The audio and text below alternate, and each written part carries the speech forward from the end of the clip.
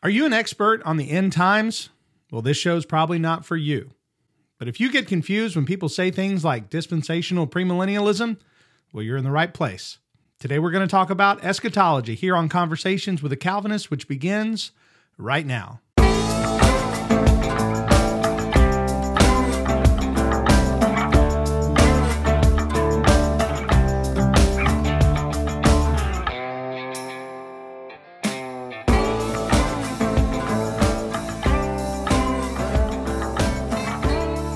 Welcome back to Conversations with a Calvinist. My name is Keith Foskey, and I am a Calvinist. Today we're going to be talking about eschatology. Eschatology is the study of the end times. The word eschatology comes from the Greek word eschaton, which means last thing. So we're going to be talking about the things leading up to and the things that happen after Jesus returns, and how people debate about this subject and what the different positions are. And we're going to be doing so, as the thumbnail suggested, we're going to be doing eschatology for dummies. And the reason why we're doing that is because that's specifically what was requested for this video. I want to thank Sammy on Facebook for sending me this message. And when she sent me the message, she says, I want you to do eschatology for dummies. So I love the idea. I loved that request. And I feel like I'm the perfect man for the job. First things first, we need to start with the essentials. What are the things that you have to believe, no matter what camp you're in, no matter what millennial position you take, or any of that stuff? Well, there are some things that are absolutely essential that all Christians must believe. In fact, if you don't believe these things, it would put you outside of orthodoxy, meaning you would be outside of accepted Christian truths that have been held by all believers of all time. And we find those things stated in documents like the Apostles' Creed. The Apostles' Creed outlines for us 4 things about the end times that we have to accept as Christians. The first thing is that Christ will return, that's going to happen. The second thing is that there's going to be a bodily resurrection. Christians have always held to and continue to hold to a resurrection. Paul says if there's no resurrection, then we of all men are most to be pitied. So we have to believe Christ will return. We have to believe in a resurrection. We have to believe in a judgment. We have to believe that when Christ comes, he's actually going to come to bring judgment. So that is an essential. And lastly, we have to believe in eternal life. We can't believe that we're not going to live forever. That's part of what it means to be a Christian. We believe that because of belief in Christ, we are going to be with him forever in the new heaven and the new earth. So that is 4 things that we have to accept as Christians about the end times.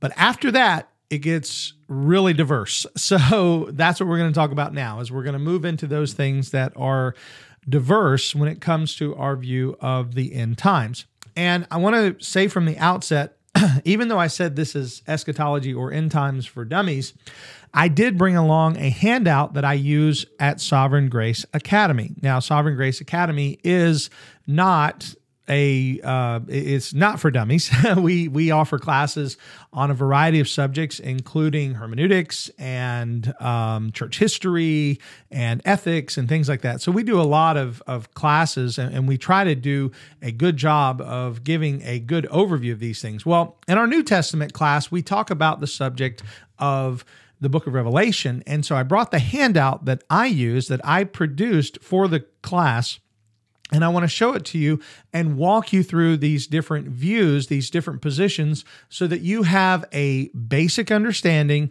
of what these words mean when we talk about things like futurism and idealism and things like that. What do those things mean? What are they related to? How do they play a part in our end times view? And so I'm going to bring it up onto the screen now. You'll see it come up here. There we go. Now, if you want a copy of this handout, I am going to make it available in the links below if you're watching this on YouTube. Now, if you're watching this on another platform and you want the handout, you'll have to go to YouTube, and it's going to take you to a link on our church's website, which will have the handout available to you. So this handout is actually 2 parts. It's top and bottom. So you'll see right now we're just looking at the top, and it begins with 4 perspectives on Revelation. I want to read to you what it says. It says this subject deals with how we begin the process of interpreting the content of Revelation. Before we can understand what it means, we have to use the proper hermeneutical lenses. Now, hermeneutics is the science of interpreting the Bible, and we're saying we have to put on the right hermeneutical lenses if we're going to interpret the Bible correctly. Each of these perspectives looks at Revelation differently, and thus the interpretations of the content varies greatly from one perspective to another. So these four perspectives outline the differing views on the book of Revelation. And again, these are very basic understandings of these views, and there are much deeper and wider explanations. I am just going to give you the most basic so that if you heard somebody say, I'm a partial preterist, amillennialist, like me, or if you heard someone say, well, I'm a dispensational premillennialist, like many of my friends, or if you heard someone say, I am a postmillennialist, idealist, you might say, okay, what does that mean? Well, we're going to talk about those now. So let's begin by looking at the four perspectives on Revelation. The first one is preterism. Now, preterism is defined on the handout as most of the content of Revelation was fulfilled during the lifetime of the original audience prior to and during the fall of Jerusalem in AD 70. So this is called preterism, but you'll notice on the handout there is an asterisk. I love asterisks because they allow me to make distinctions, and that's what this does. It makes a distinction. So if you go down to the bottom, you'll see the asterisk. It says a distinction should be made between full preterism and partial preterism. Well, what is that? Well, full preterism, sometimes called hyperpreterism or consistent preterism, argues that all the prophecies regarding Jesus' second coming and resurrection of the dead were fulfilled in the first century. Now, here's the problem with full preterism. Full preterism would deny some of those essential things that we talked about in the Apostles' Creed, such as a future return of Christ and a future resurrection of the dead. Those things are essential, and in full preterism, those things at least can be denied. The argument is those things already took place in AD 70. So full preterism is often labeled a heresy. It's labeled as being unbiblical. Now, if you are a full preterist and you're watching this video and you want to blast me in the comments, have fun. But understand that many people think full preterism is heresy. Now, partial preterism is different, and I label it in the handout as orthodox preterism. Orthodox simply means something that is in line with the truth. Orthos meaning straight, where you think about orthodontics, right? Orthodontics is straightening the teeth. Well, orthodoxy refers to having straight doctrine. So something that's right. So here's how preterism can fit into orthodoxy. Or partial preterism or orthodox preterism argues that many, if not most, of the prophecies of Revelation were fulfilled in the first century, but there are some still yet to come. And that's where the key to partial preterism is. Many things were fulfilled in the first century. Many things were fulfilled, such as partial preterists often argue that the beast of Revelation 13 was actually Nero, and that he is the one that's being referred to there. So that is an example of partial preterism. Partial preterism says most of the book of Revelation, not all, but most of the book of Revelation was fulfilled in Jerusalem in the fall of Jerusalem in AD 70. All right, so that is preterism. Hopefully that makes sense to you. Now let's look at the next one, which is historicism. Historicism says this: most of the content of Revelation is being fulfilled gradually throughout church history and is still being fulfilled today.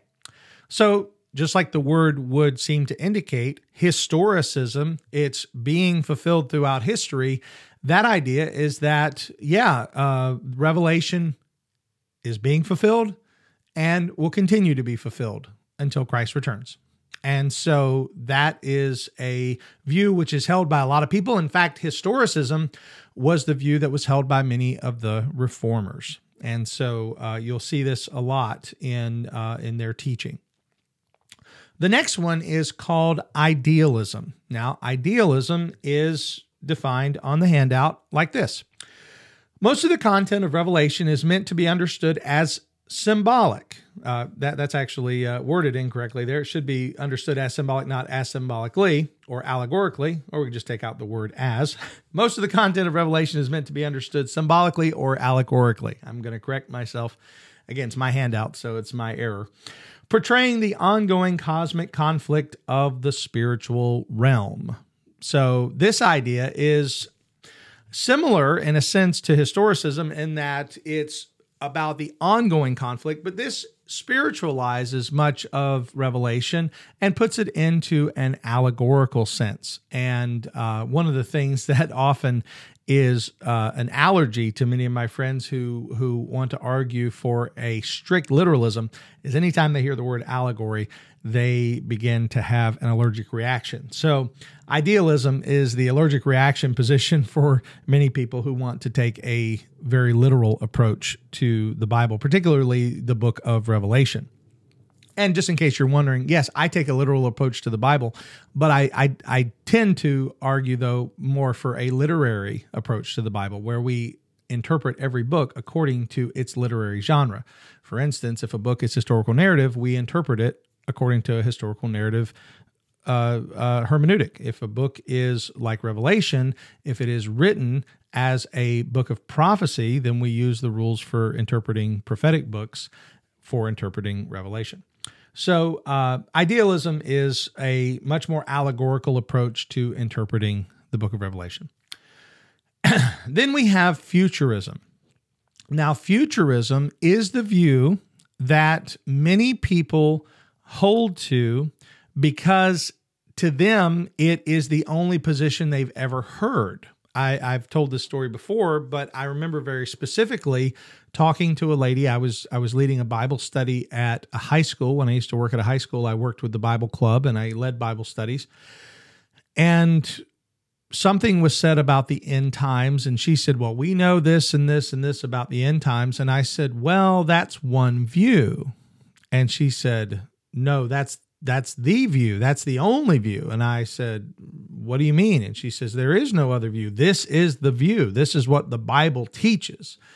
So it was apparent to me that while she was confident in her position, which is fine, she was also somewhat ignorant of other positions, which is not good. It's okay to be confident, but it's never good to be ignorant. So the futurist position basically says that most of the content of Revelation is yet to be fulfilled.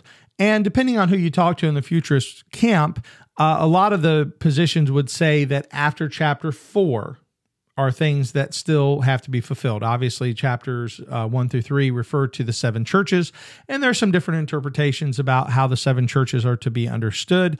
But literalists, again, would believe often that they were 7 literal churches, as I do believe. There's 7 specific churches and literal churches, but that after chapter 4, everything after chapter 4 is looking forward to something that hasn't happened yet. Therefore, the idea of futurism, it's still yet in the future. And so that's a very common view. That's a view that is held by many people who would talk about things like raptures and things like being left behind. And the Left Behind series was an entire series of books written from the futurist perspective. So when we talk about the book of Revelation, there's 4 different views of the book of Revelation, and each one of these views would take a different approach to interpreting the content. Preterism, or partial preterism specifically, would say that most of it has been fulfilled in the past. Historicism would say it's being fulfilled throughout time. Idealism would say we take an allegorical approach to interpreting it. And then the futurist position would say these things are going to happen in the future. They haven't started yet. They haven't happened yet, but there's a future tribulation period. There's a future end coming that it's related to that tribulation period and how that works. And so the futurist position often would argue that it's the most literal position, as we'll see in a little bit, but that's the 4 positions on the book of Revelation from this handout. So now we're going to switch to a different portion of the handout. We're actually going to talk about millennial positions and how those interact with each other. But before we do that, I want to talk about something else real quick. First of all, I want to thank you all for watching, particularly those of you who are a regular audience of the show. You are a blessing to me, and I appreciate it. And I'm thinking about doing something, and I wanted to get your opinions in the comments. I've been doing this podcast for over 3 years now, and at the beginning, it was called Coffee with a Calvinist because it was an everyday program.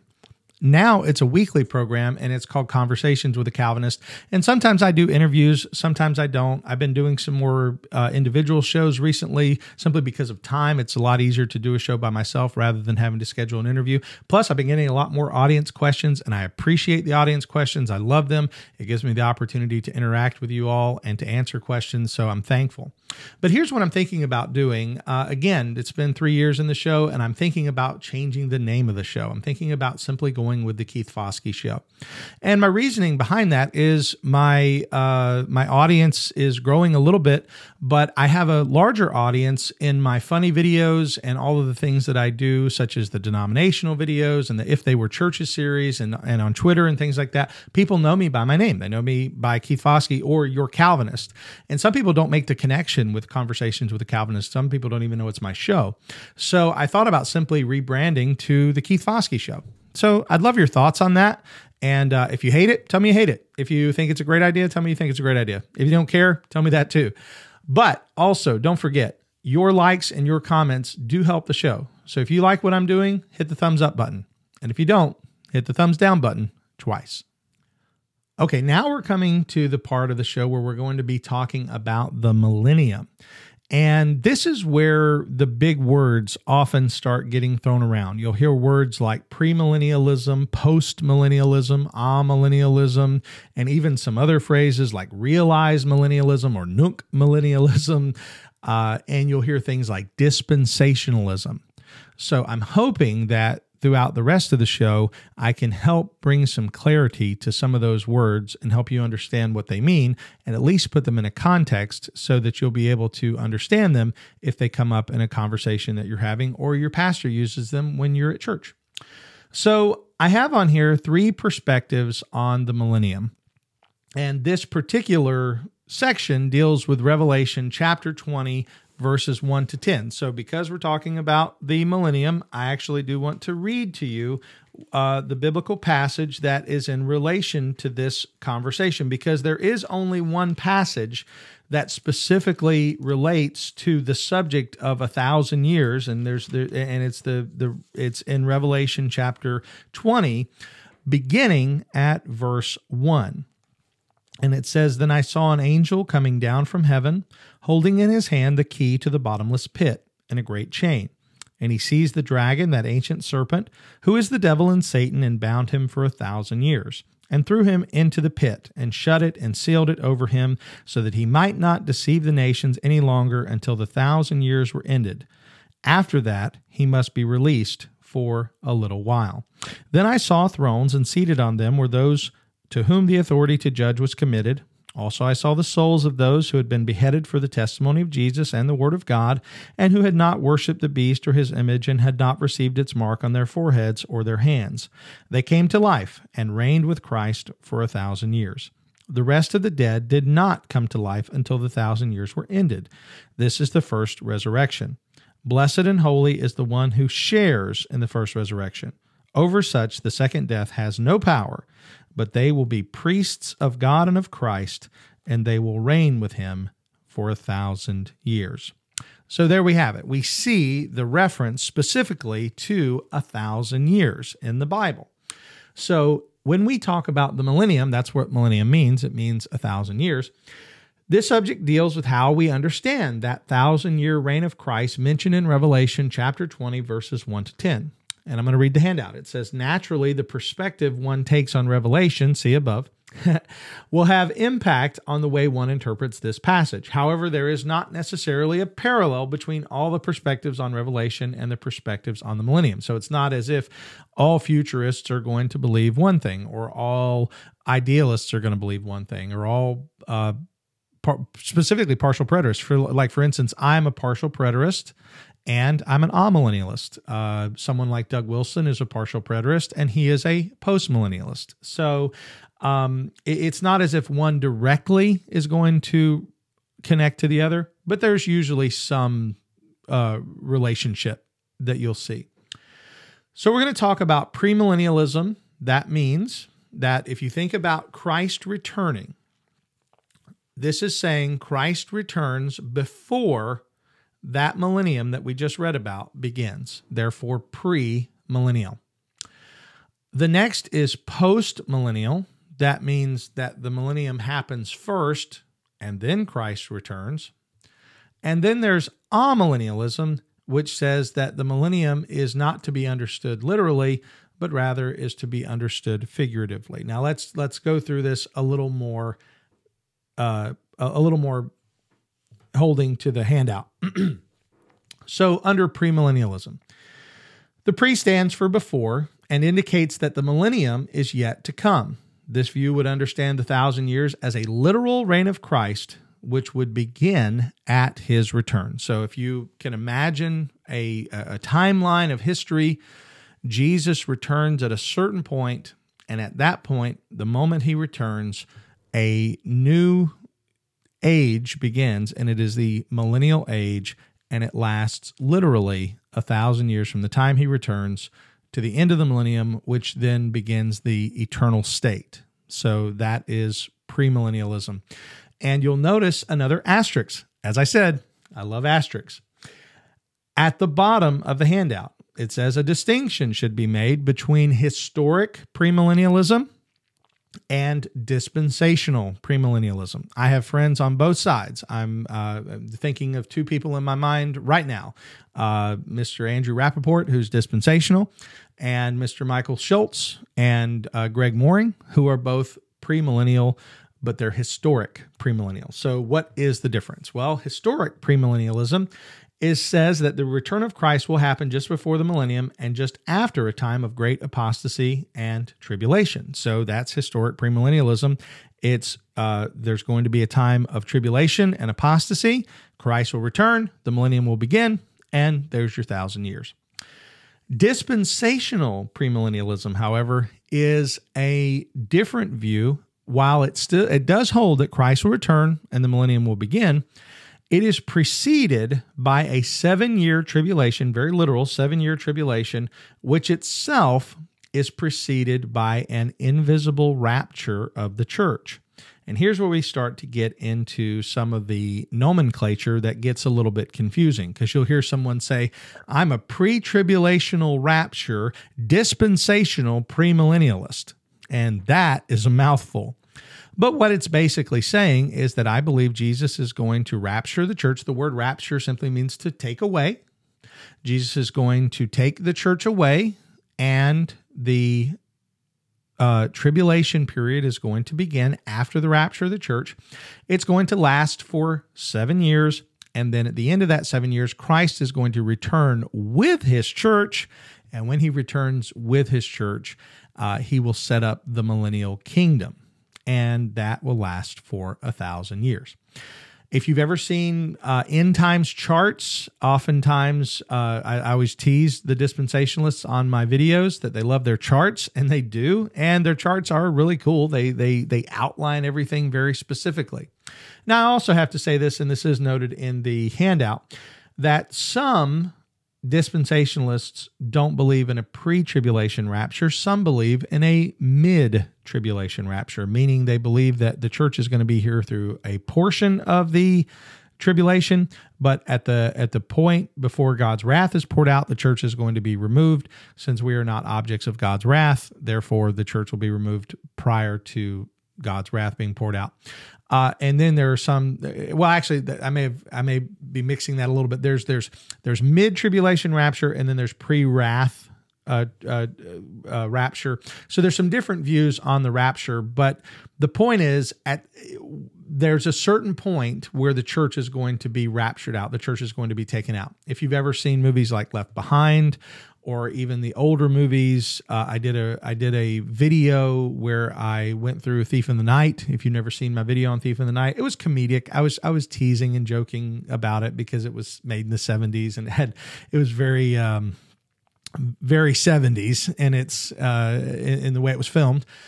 But if you go back and watch that video, you'll see it's all about people being raptured, and that's been like a fear. Maybe not a fear. Maybe that's a bad word. That's been a point among many dispensationalists is to get people prepared for the rapture. So you've got to be ready because Jesus could come at any time, and that movie was sort of feeding into that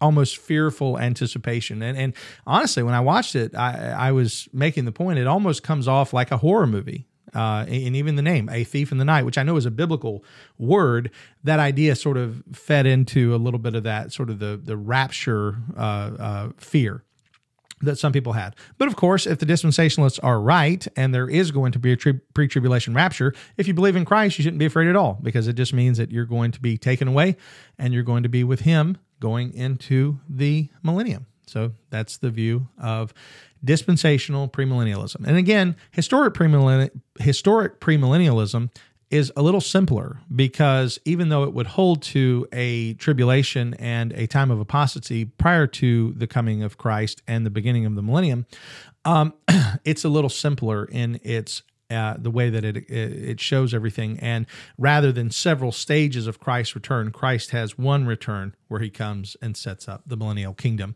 in historic premillennialism. So that is like I said, basic overview of premillennialism. And I would say even today, that continues to be the majority of the report among confessing evangelical. Well, let me back that up. Not confessing evangelicals. The majority report among sort of the rank and file evangelicals in America is that position, especially Baptists, very popular in Baptist circles. And it also, let me just take a real quick side note. Dispensational premillennialism also comes with a specific understanding of Israel as being distinct from the church, particularly ethnic Israel as having its own promises within the plan of God, and how the nation of Israel and the land of Israel continue to be significant eschatologically even today. And you'll hear people say this all the time. They'll say, well, what happened? What's happened in Israel, man? That's showing Jesus is about to return. That's a dispensational view. Well, that is often related to a dispensational view, because people are saying, here, Jesus is going to return because of what's happening in Israel, because God's going to take the church away and he's going to focus his attention back on Israel. By the way, shameless plug, I am working on a dispensational episode of the Bowtie Dialogues, and I've got some really, really good men who are considering being on the show. So if you're a fan of the show, you continue to watch, be on the lookout for the dispensational episode of Bowtie Dialogues. It's going to be great. And I'm going to be able to ask them questions about their views on things like Israel and the church, and what do they think about the pre-trib, mid-trib, all that, and see if there's any distinctions or differences between them. So that's premillennialism. Now let's look at post-amillennialism. And here's the thing about this, and I talked about this in my conversation with Doug Wilson. I don't really call it a debate. We had a 30-minute conversation where we both got to sort of talk to each other. It was called a debate, but it was really just a conversation. But the conversation that Doug Wilson and I had was, I was taking the amillennial position, he was taking the postmillennial position. And two things I said at the beginning to sort of even the playing field a little bit, but also to point out to the audience that amillennialism and postmillennialism are both postmillennial, because both of them see Jesus returning after the millennium has completed. The difference is in expectations, not in the time of Christ's arrival. The other thing is that they're both amillennial, because neither postmillennialism nor amillennialism would argue for a literal 1,000 years. We would see that number as figurative for simply a long period of time. And so there is a lot of similarities between amillennialism and postmillennialism. And I would simply say that postmillennialism is amillennialism with extra steps. I've said that before. But as I said, I jokingly call postmillennialism fancy amillennialism, and Doug Wilson called amillennialism grumpy postmillennialism. So we both kind of poked at each other in that regard. But here's the thing. We'll read it off the sheet. Postmillennialism, the post stands for after and indicates that Christ will return after his reign has established for an era, not necessarily a literal 1,000 years, through the expansion of gospel progress in the world. So often postmillennialists will talk about how things are getting better and how the gospel is continuing to grow and continuing to have success. And they'll talk about how it's like the mustard seed. It was small, but it's growing now into this large tree, which the birds of the air can come and make nests in its branches. Right, the leaven that goes in and leavens the whole lump. They reference things like that and saying, look, the gospel is succeeding throughout the world. It's going out into all the world. It's changing the world. And because of that, they're looking forward to a time when Christ, who is reigning from heaven now, will see that the nations bowing down to him, and that he will reign until all his enemies are under his feet. And so that is the idea of the postmillennial hope, that there is just going to be this continued great evangelical success, evangelistic success of the gospel all around the world. And this is why a lot of people say postmillennialism is very optimistic, because the idea is Christ is going to reign, and it's going to continue to reign and grow, and it's going to succeed throughout the world. And some people say premillennialism is pessimistic. I think that's a little unfair, but this is the reason why. They say because premillennialism is often focused on the 1,000 years, not on the now, and therefore it's like, this is going to end, and then the 1,000 years is going to begin, and there's really no hope for the now. The hope is in the millennium. And so some would suggest that premillennialists would be less likely to be involved in things like social change or political activism or things like that, because their expectation is that there's going to be tribulation and apostasy and all these things, and essentially it's like rearranging deck chairs on the Titanic. It's all going down anyway. That is not what I'm saying. I'm saying that has been said about premillennialism, that it's pessimistic. I'm not agreeing. I'm just saying this is one of the things that's been said. Please don't light me up in the comments just because I said that. I'm parroting things other people have said. And in regard to postmillennialism, the idea is it's more optimistic. So what about amillennialism? Well, I made this joke when I was talking to Doug Wilson. I said, if premillennialists are pessimistic and postmillennialists are optimistic, then amillennialism is realistic. That's my position. Amillennialism, and I'm not going to argue for it because that's not my reason for doing this video, to argue for amillennialism. But amillennialism is the position that I hold. So I think I should put my cards on the table, and I don't think anybody doesn't know that. I've identified myself as the king of the amillennialists as a joke, so I think people know my position. But amillennialism says that the kingdom of God was inaugurated at Christ's resurrection, and Christ is currently reigning from heaven during this present age, the millennium, which will last until he returns to usher in the eternal state. This is also called millennialism, realized millennialism, or inaugurated millennialism. All those words simply meaning that we're here, we're in the millennium now. And so that is the approach that says when the book of Revelation is talking about the millennium, it's not talking about something in the future, but it's talking about something that started when on Christ's first advent, and it will be completed at his second advent, and therefore the millennium is also referred to as the interadvental period, meaning the period between the two advents. And so amillennialism simply says that we're in the millennium now. We are ruling and reigning with Christ as the gospel goes forth and see success in the world, that we are going to continue to see those things. And that's where we would agree some with postmillennialism. We see gospel success in the world, and we're thankful for that, and we're happy for that. We're optimistic. We say that sometimes. We're optimistic on millennialists. Where we would differ, though, I think, and I mentioned this in my debate with Doug Wilson, is that we would say that evil and good grow together, like the parable of the wheat and the tares, and that there's always going to be opposition to Christ and to his church, and that opposition will remain until Christ returns. And at that point, his enemies will be vanquished, as we see like in Revelation 19. So that's the probably the greatest distinction, is while we see the gospel flourishing, while we see the gospel having success, we would say that the kingdom of darkness will continue to battle against the church, will continue to hate the church, and continue to have places around the world where it seems to be succeeding, like we see places where it seems to be succeeding today. But ultimately, the gospel will have success when Christ returns and he ushers in the eternal state. And that will fulfill all the promises when the eternal state is ushered in, and we are with him in the new heaven and the new earth.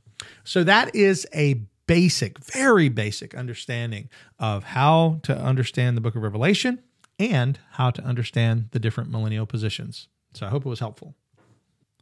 Last but not least, I want to answer a question that I get asked all the time. And that is the question, hey, Pastor, do you think we're in the end times? And my answer is, you are. And what I mean by that is Jesus may return very soon, or Jesus may return 500 years from now. Jesus may return 1,000 years from now. But you are not going to be around 100 years from now. And so every man, in one sense, has to deal with eschatology in a personal sense, because we all live in our own personal end time. I could die tomorrow, or I could live for another 40 years. Either way, 100 years from now, I'm going to be with the Lord. And so I need to live my life, whether I believe in a premillennial view, whether I believe in a postmillennial view or an amillennial view, whether I have an idealist approach, a futurist approach, or whatever to Revelation, I need to always consider the fact that my life, this life, is very short. And so if I have not prepared myself to meet my Lord, then I'm not ready for my own personal end time. So I would ask you this question. If you were to die tonight and you were to face Christ and he were to say to you, why should I let you into heaven? What would you say? Many people I've asked that question to will answer something to the effect of, well, I did good things, or I'm a good person. The problem is we're not. The Bible says there's none good, no, not one. The Bible says all have sinned and fall short of the glory of God. Sin is breaking God's law. Sin is lawlessness, the Bible defines it. And so we stand as having broken God's law. And if we stand before God having broken his law and we don't have an advocate, we're going to spend an eternity in hell. But the Bible says God sent his Son into the world to pay the price for everyone who will believe. And the Bible says if you believe on the Lord Jesus Christ, you will be saved. You'll be saved. Jesus came into the world and he preached. He says, repent, for the kingdom of heaven is at hand. He called us to repentance of sin and faith in him. So if you've never repented of your sin and trusted in Christ, I urge you to do that today. We don't know if we're going to have another day. Thank you again for watching Conversations with a Calvinist. I appreciate you as an audience being out there and continuing to support the show. I asked some questions during this show specifically about the name of the show, and if you have a comment that you'd like to leave, please leave that below. Or if you have a question you'd like me to address in a future episode, please leave that in the comments below as well. You can also interact with me on Facebook at the Conversations with a Calvinist Facebook group page, or you can send me an email directly at calvinistpodcast@gmail.com. I want to thank you again for listening to Conversations with a Calvinist. My name is Keith Foskey, and I've been your Calvinist. May God bless you.